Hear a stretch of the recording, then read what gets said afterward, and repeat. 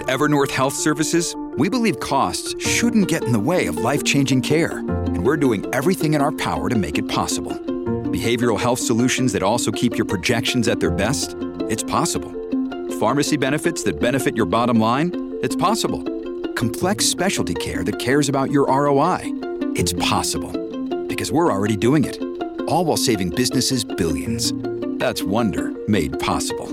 Learn more at evernorth.com/wonder.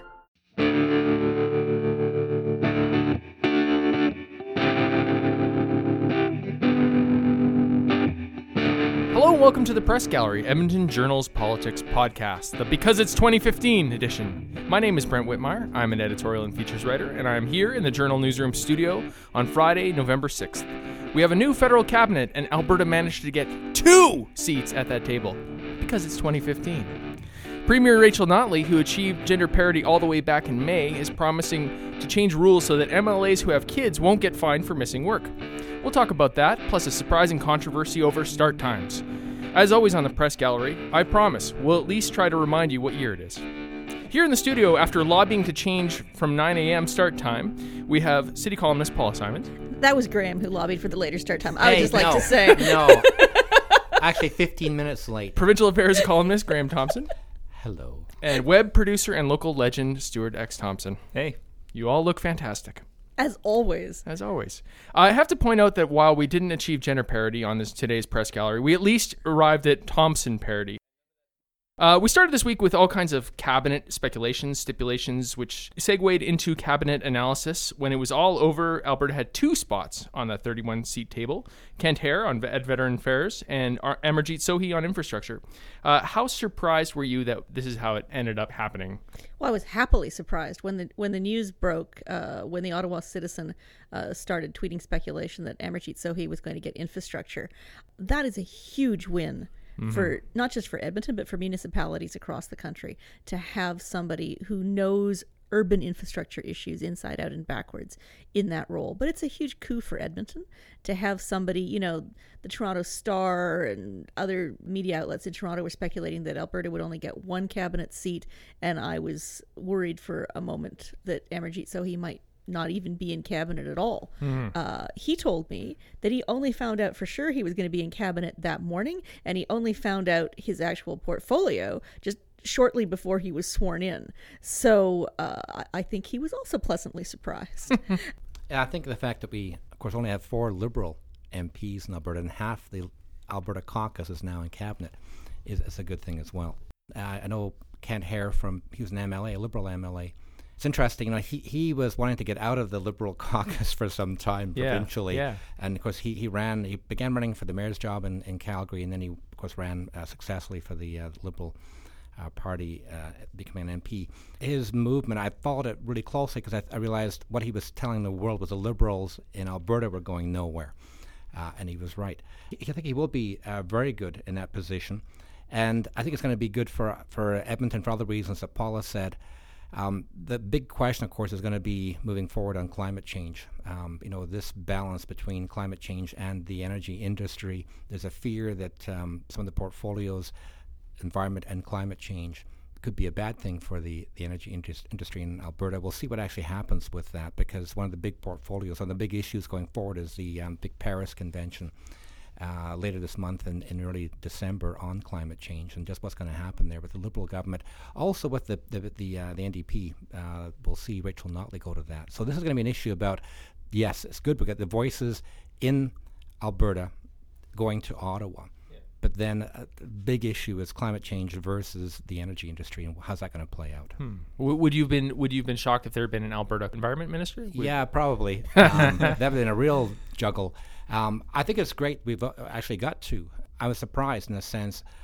There's always that fear we'd only get 1, and would it come from Calgary? But I think it's worth noting that Sohi, who's going to have $125 billion to spend over 10 years, is the plan for infrastructure. That's a real power position. And he's also been appointed to the Environment and Climate Change Cabinet Committee.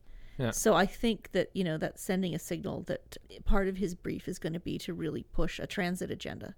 This is infrastructure, not just about building roads, but infrastructure about environmental transformation. Graham pointed out that Kent Hehr ran for mayor in Calgary. There were speculations that Amarjeet Sohi might have taken a shot at mayor in Edmonton. So yes, this is a nice. Yeah, it's a good backup plan. Yeah. Stuart, you were talking a couple weeks ago about the choices Liberals had. Were you surprised by anything? And who do you think has the most terrifying position? Well, I think there weren't a lot of big surprises. I think you can look at the Toronto Three, which is Adam Vaughan and Andrew Leslie and Bill Blair, who didn't get into cabinet. Somebody said this on Twitter, and I think it was really apt, is it's kind of appropriate that Bill Blair, who ran the Toronto carding system that stopped young black men in Toronto, he was profiled out of cabinet. Being a white guy, he didn't get in. And I think when you look at the makeup of the rest of the cabinet, I was kind of expecting McCallum and Goodale, maybe those guys, to get senior portfolios like finance or something like that. But you can kind of see some rhyme and reason to it with, say, McCallum. His job is to resettle 25,000 refugees. That's a big job. And you kind of want a guy who's been around doing something like that. And the person I don't envy is Chrystia Freeland. She's jumping into the TPP trade deal right now. So I think there's a few big jobs to happen that have to be done right now. And I think when you look at the makeup of the cabinet, the experience tended to go where there's a big job to happen in that portfolio right now. And Ralph Goodale will be responsible for dealing with the C-51 issue. They took this kind of complicated to explain middle road position that, we're opposed to the bill, but we're going to vote in favor of it because we need something and then we'll fix it later. Yeah. And people laughed at them. But now Goodale is going to be the guy who has to fix it later. I mean, I think the things that were really the two portfolios that have everybody talking. Jody Wilson-Bremont as the Minister of Justice. She is not just an Aboriginal woman, but she's a former chief and a former Crown prosecutor and daughter of Aboriginal activist Bill Wilson. To have an Indigenous woman in charge of the Justice Department after so many decades of Indigenous people in this country complaining that the justice system is stacked against them, that sends an extraordinary signal, not just to Indigenous First Nations Canadians, but I think to all Canadians about what justice means in this country. Idle No More was one of those things where, as it was happening, you didn't really know what kind of effect it would have. And Wilson-Bremont, she said that was her reason for running. She wouldn't be an MP if it wasn't for Idle No More. And I think there was a big wave of voter activity among Aboriginal people based on that and based on this new activism. And just having her in the justice portfolio, I think that's a huge win. I think you can trace it back to that movement. The other really, I think, talked about portfolio is Amarjeet Sohi as Minister of National Defense. And this is a portfolio that, as Graham knows very well, matters a great deal to people in Edmonton because we're the home of a really important military base. But Sohi is not just an accomplished drug gang police officer from Vancouver. He did 3 tours in Afghanistan as a reservist and a tour in Bosnia. I think a lot of people were thinking it was going to be Andrew Leslie from Toronto, but Sohi, when you see magazines like Foreign Policy calling him Canada's badass defense minister. And Foreign Policy pointed out that in the United States, there are exactly 3 Sikh members in the armed forces, none of whom is allowed to serve in a frontline position because they wear beards and turbans, and that's not allowed. And and Sohi apparently invented and patented his own gas mask so that he could have a full observant Sikh beard and have a gas mask. So, I think for international media, they're looking at that and saying, he's really become emblematic of Canada's, what Canada in 2015 looks like. There was a lot of talk before the cabinet announcement about the reference to 50% before they actually pointed the cabinet and all this stuff. I mean, do you think that has any claim? Like, this seems to be like... I think he should... frankly, as a woman, I think he never should have promised parity out front, because then it does make it look like tokenism, which is stupid because the women he's appointed are remarkably accomplished. Now, there are also a couple of kind of, made-up portfolios. I think there are probably 2 extra cabinet positions that may have been created in order to get to gender parity. But I think it's a shame because I think the people he appointed are remarkably accomplished, and they'll stand and fall on their own merits. It won't be about their ethnicity. It won't be about which bathroom they use. It'll be how well they perform, and now we get to see. There's a story out this morning from iPolitics saying that 5 of the women are ministers of state.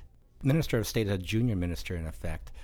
The pay may be less. Now, that's an issue that's being debated right now. Yeah, they're saying now it's not going to be. Yeah, they're going to say that it'll be the same, because there's actually, I think there's a Salaries Act that says it can actually be the same pay. But a minister of state has to report to a senior minister. They can't sign orders in council and cabinet, so it's not the same. So I think if you really want equality, then they should all be ministers, because all the men, even the brand new neophytes, even those who have never been in a federal politics before, are full ministers. 5 of the women are ministers of state. So that does tend to dilute this aspect of him promising gender equity. And I agree with Paula, he shouldn't have made it an election promise, because people then are jumping all over him saying that he's doing this for tokenism. Right, and Andrew Coyne pointed out that committee chairs, 7 out of 10 are men, 7 out of 11 on the agenda committee, and 8 out of 11 on the Treasury board, all men. So the people who actually wield the power when it comes down to it, in some ways it's still not quite there. But, these things, it's nice when they can happen organically. Yeah. I mean, here in Alberta, Rachel Notley didn't have any problem making her cabinet half women, because she has some really kick-ass female MLAs. And half her caucus is female. Yeah. So, here it was kind of a no-brainer. Federally, I don't want tokenism. I'm excited to see, a woman in justice, a woman in trade, a woman in, not just sort of the soft portfolios, but these are the serious portfolios. I think it's very early days to judge. I think we should give them maybe a month or 2 months or at least 6 a week, months, before we judge completely the caliber of these appointments. Yeah, I think it's kind of the problem with the self-congratulatory nature of it too, but because people will jump all over you. But I think there is a risk of acting like this solves the whole problem. Like, okay, now we have a gender parity in cabinet, but the problem is much deeper than that, because the caucus itself doesn't have parity, and of course the House of Commons doesn't have parity, and those issues are much deeper than that. Like, why aren't women running in the same numbers men are? What are the obstacles to that? And these are questions that take a long time to figure out and a long time to fix. So it's nice that this has happened, but you can't act like you've solved the whole problem by making your cabinet like this. Well, we're declaring that it is 2015, in fact. Yeah. In other news, another woman has taken a position of power in Alberta. Rona Ambrose was named the Conservative Party interim leader yesterday. What can we expect from her, and do you think this is a good call for the Conservatives? I think it's a good call in the sense it's definitely a different face. This is a shift. She's young and she's female. That's something new for the Conservatives. So I think on that, at least on the surface, it's a good idea. Ultimately, though, of course, the big issue is going to be who will become the leader for the next election. And she'll be around for a year, maybe even 2 years. So she will be important. But I think someone else mentioned this morning that it's not really that consequential as long as she does her job. Mm-hmm. If she screws up, that's an issue. If she does her job well, and the job is to keep things together, portray a good face to the public while the work's being done behind her, and rebuilding the party, getting money and getting candidates and getting a new leader. That's going to be the big issue for the Conservatives moving forward, not so much the interim leader. What Rona Ambrose is going to have to overcome is, I was going to say hesitance, but fear is a better word, of dealing with the media. I remember the very first time I ever heard her interviewed on CBC Radio, and she seemed smart and funny, and I thought, well, I'm not a conservative, but I could see myself voting for that person. And then that person disappeared. I feel like for the last 10 years, she's been like a marionette with Stephen Harper pulling her strings. And anytime she came out to speak in public, she looked terrified. I don't think so much terrified of the media as terrified of somehow that she might deviate from the script and then get spanked in the woodshed afterwards. So after 10 years of covering the woman, and I've interviewed her multiple times, been to editorial boards with her, I still don't feel like I know who Rona Ambrose is. So maybe she's going to burst forth, freed from the shackles of being in the Harper cabinet, and we're going to see a new Rona Ambrose. But if we don't see a new Rona Ambrose, she's going to have a problem, because she's very awkward with the media. After 10 years of not having a backbone, she's going to have to grow one really quickly. I don't think we're going to see that. I think what they were looking for is somebody who won't make any waves. So they wanted the good soldier who isn't completely discredited. So you have the Calanders and the Poilievres who nobody takes seriously, but you have Rona, who has managed to toe the party line for 10 years and not look like a total idiot doing it. So I think they just wanted someone who will make it nice and easy until they actually get a leader. So I agree. That's mighty praise. Not a total idiot. That could be a campaign slogan.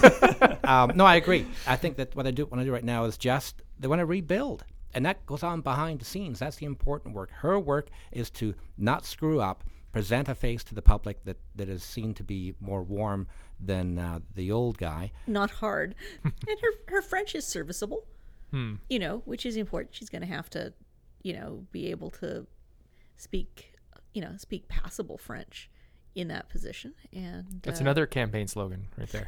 Passable French. Conservative Party. Back in Alberta, we had a bit of our own because it's 2015 moment when it came to light that Stephanie McLean, the MLA for Calgary Varsity, is in the family way, as they say. Not only is that... I don't know where they say that because they say it in 1950. That's right. Yes. Not only is there no mat leave, but if she misses more than 10 days, she'll be docked $100 a day. Graham, you started your column yesterday with the Trudeau-esque line, welcome to the 21st century. What's going to happen? Well, the government's going to change the rules. It's an archaic rule. Even though people have emailed me and pointed out, even if she got $100 a day every day for the whole year, she's still making over $100,000. She make $130,000 a year. Even if she got docked that much money, $100 a day, she'll still make $100,000. But the point here is, it shouldn't be docked pay for being pregnant and having a baby. That shouldn't be a punishment. So they're going to change it. And I think that Notley's been very clear saying we will change the rules.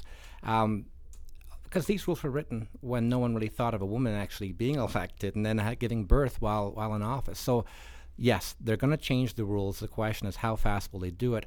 And will they get pushback from the opposition on this? I don't know, because we have this issue about family time and the hours of work at the legislature these days, where the Wild Rose is shooting back at the government. But I can't imagine anybody trying to trip up an amendment to the legislation that would allow someone to take, even reasonable maternity leave as an MLA. But it's interesting. It's a question of mindset, and as Stuart says, it points to something much deeper in our society. Because my first snarky reaction was, I thought, hey, people just elected you, to do your job. Why are you getting knocked up? And then I thought, wow, bad feminist, because nobody says that if a male MLA has a baby while in the legislature. And I thought, whoa, yes, Paula, that was bad. This is the problem, right? It is very, very, very difficult to be a woman and a professional and have a family life. And I was always grateful working at the Edmonton Journal that I got 12 months of maternity leave. Friends of mine who were lawyers had their babies and were back at work, hard at work as legal associates and partners in 3 months. And that's compared to the U.S., where it's like 20 minutes later you got it. Well, I always remember I actually started to cry when I had my copy of What to Expect When You're Expecting. Yeah. And it gives you sort of, the timetable for after the baby is born. And then it says 6 weeks, return to work. If I'd had to return to work at 6 weeks, I'd have just spent all my time under my desk crying. But you don't? No, sweetie, I'm the one who makes people cry. This is where you see where all these things are connected. You talked about that Andrew Coyne column where he said, his first column where he said, we have to do these things by merit. And the problem is when white guys go looking for merit, they tend to find white guys. And when white legislatures male legislatures tend to go looking for things to legislate, they don't often think about things like maternity leave. So when you actually have women in the House and legislature, these are the kind of issues that you come upon, whereas you wouldn't really have come upon them. A couple minutes ago, before we started this podcast, we had breaking news alerts that after a long speculation, President Barack Obama has decided to reject the Keystone XL pipeline. And now we're seeing a bit of the first few sort of words coming out of his announcement.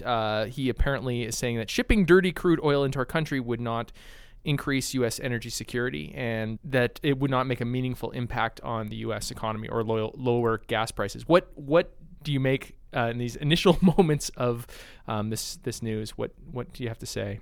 This is when I have one of my channeling Ezra Levant moments. Like the oil from the back in oil fields is cleaner. The dirty crude argument makes me a little bit bananas. The reason that the United States burns oil is because there's a consumer demand for oil. If they don't burn Alberta oil, they're going to be burning somebody else's oil. Every kind of energy has an environmental cost, and every kind of energy has a social cost. As an Albertan, I think that Alberta needs to do more to clean up its own act, to have the social license to export, but to pretend that our oil is somehow specially and magically more evil than anybody else's oil does drive me a little bit bananas. This is, in a sense, chickens coming home to roost with Alberta's environmental record. The thing is, yes, our extracting oil from the oil sands is more carbon intensive than what they do in Saudi Arabia with sweet crude. We do have a higher carbon footprint at the initial stage. Back in the day, Ralph Klein did not really address that. He made fun of climate change. They call it dinosaur farts for causing climate change. He made fun of it. That allowed, and then they actually ramped up the oil sands big time. And then the Americans started thinking, well, what's happening up there? And then you had all kinds of protests in the U.S. against oil sands, and Alberta tended to try and brush it off, make fun of that. They did not address it seriously. That gave the environmentalists, I would say, the moral high ground, and Alberta's trying to be catching up ever since, and this is sort of the result of that. You could argue that Alberta didn't do enough at the beginning. People get this impression that the oil sands are the root of all evil. They're not when it comes to climate change. Coal, burning coal, worldwide, biggest source, man-made source of carbon emissions. Anyway, having said all that, it's a bit late now. He said no. Obama said no. The question now is it really dead, or can it be revived? But coming back to Alberta, Notley's not a big fan of the Keystone XL pipeline, of course. Alberta's looking east and west, especially east. So for Alberta, in terms of the Alberta government, they've been kind of writing off the Keystone XL pipeline, even though I think Trudeau is more in favor of it. But it's blocked right now. It still may not be actually dead. It might come back, depending on what happens with the next presidential election. It was a PR thing, and when you saw Stephen Harper going down to the States and saying, approve this or else, and as the rest of the world and actually the rest of Canada starts to realize we're on path for 2 degrees warming, it's almost baked in at this point. Like, it's not going to change. So anything we emit at this point is just adding to the problem. Mm-hmm. The rest of the world is coming around to that fact. It doesn't matter what you think in Calgary, because you have to export that oil somewhere. Even yesterday, when there was a Globe story, Calgary reaction to the Ministry of Environment adding climate change to the name, and they were acting like it was an attack on them. But it's not. Climate change is a real problem. It's a bigger problem than most of us want to realize or even want to accept. And this kind of thing is going to happen more and more as the rest of the world opens up to that. It's good to actually we have a government now in Alberta that's buying into that. The thing is real. Because the Conservatives kept dragging their feet, both federally and provincially. The world's moving in a certain direction, and we kept saying, no, it's not real. Let's try and find ways of slowing things down in terms of climate change mitigation. Now, maybe we'll see what actually happens, may have a better chance of getting some pipelines built if we have governments in Canada, federally and provincially, say, it's a problem, how do we address it? But we still need energy. It's time for good stuff from the gallery. Each week we share something we've enjoyed, often but not always with a political connection. Paula? I'm going to recommend an extraordinary series of documentaries that The Current ran this week about the refugee crisis in Syria, well, not just Syria, Somalia too, all seen through the lens of what it means to be a child refugee. Very, very powerful and moving stuff, and really helps to see just how complex this is, not just in terms of, providing temporary housing for people, but what do you do when you have 14 and 15-year-old kids who are showing up in your country without any adult support? Graham? Speaking of refugees, great article, really long article in the New Yorker last week, actually. It's called 10 Borders, One Refugee's Epic Escape from Syria. And it did a story looking at one refugee and how he got into Europe. He left his wife behind. He had family that made the move, and so he started following their footsteps, but he gets into all kinds of problems trying to cross the borders, 10 borders. And it's interesting as well looking at how social media plays a part. Stuart? Well, I'll go back to the gender parity discussion. John Kay, who's the editor of The Walrus, was on a panel sort of arguing that this should all be merit-based. He took a bit of a beating for that, and then he wrote something for The Walrus website saying, well, it's mostly class. This isn't about gender and race. And then, to his credit, he got a young writer named Karen Coe to rebut him, and she torched him on the Walrus website. And then the next day, he actually wrote a mea culpa and sort of changed his whole perspective. So you can actually see the evolution of a really smart guy as he sort of comes to some realizations. So I really recommend reading all the pieces. My good stuff from the gallery this week comes from The New Yorker, a piece by Michael Spector called Freedom from Fries. It's about the changing world of fast food, the attempts to make food healthier, and also the radical agricultural changes needed to make that happen, to tinker with our McMuffins. Previous episodes of the Press Gallery are at edmontonjournal.com/opinion or on Edmonton Journal's SoundCloud feed. The show pops up most Friday afternoons and can be retrieved via iTunes, TuneIn Radio, and the Edmonton Journal website. We're all on Twitter. You should also check out the Journal's Facebook page. Thank you, Paula, Graham, and Stuart for joining me in the newsroom studio. Tune in next time, where we'll discuss what year it is. Thanks. That's all for now from the Press Gallery. Thanks for listening.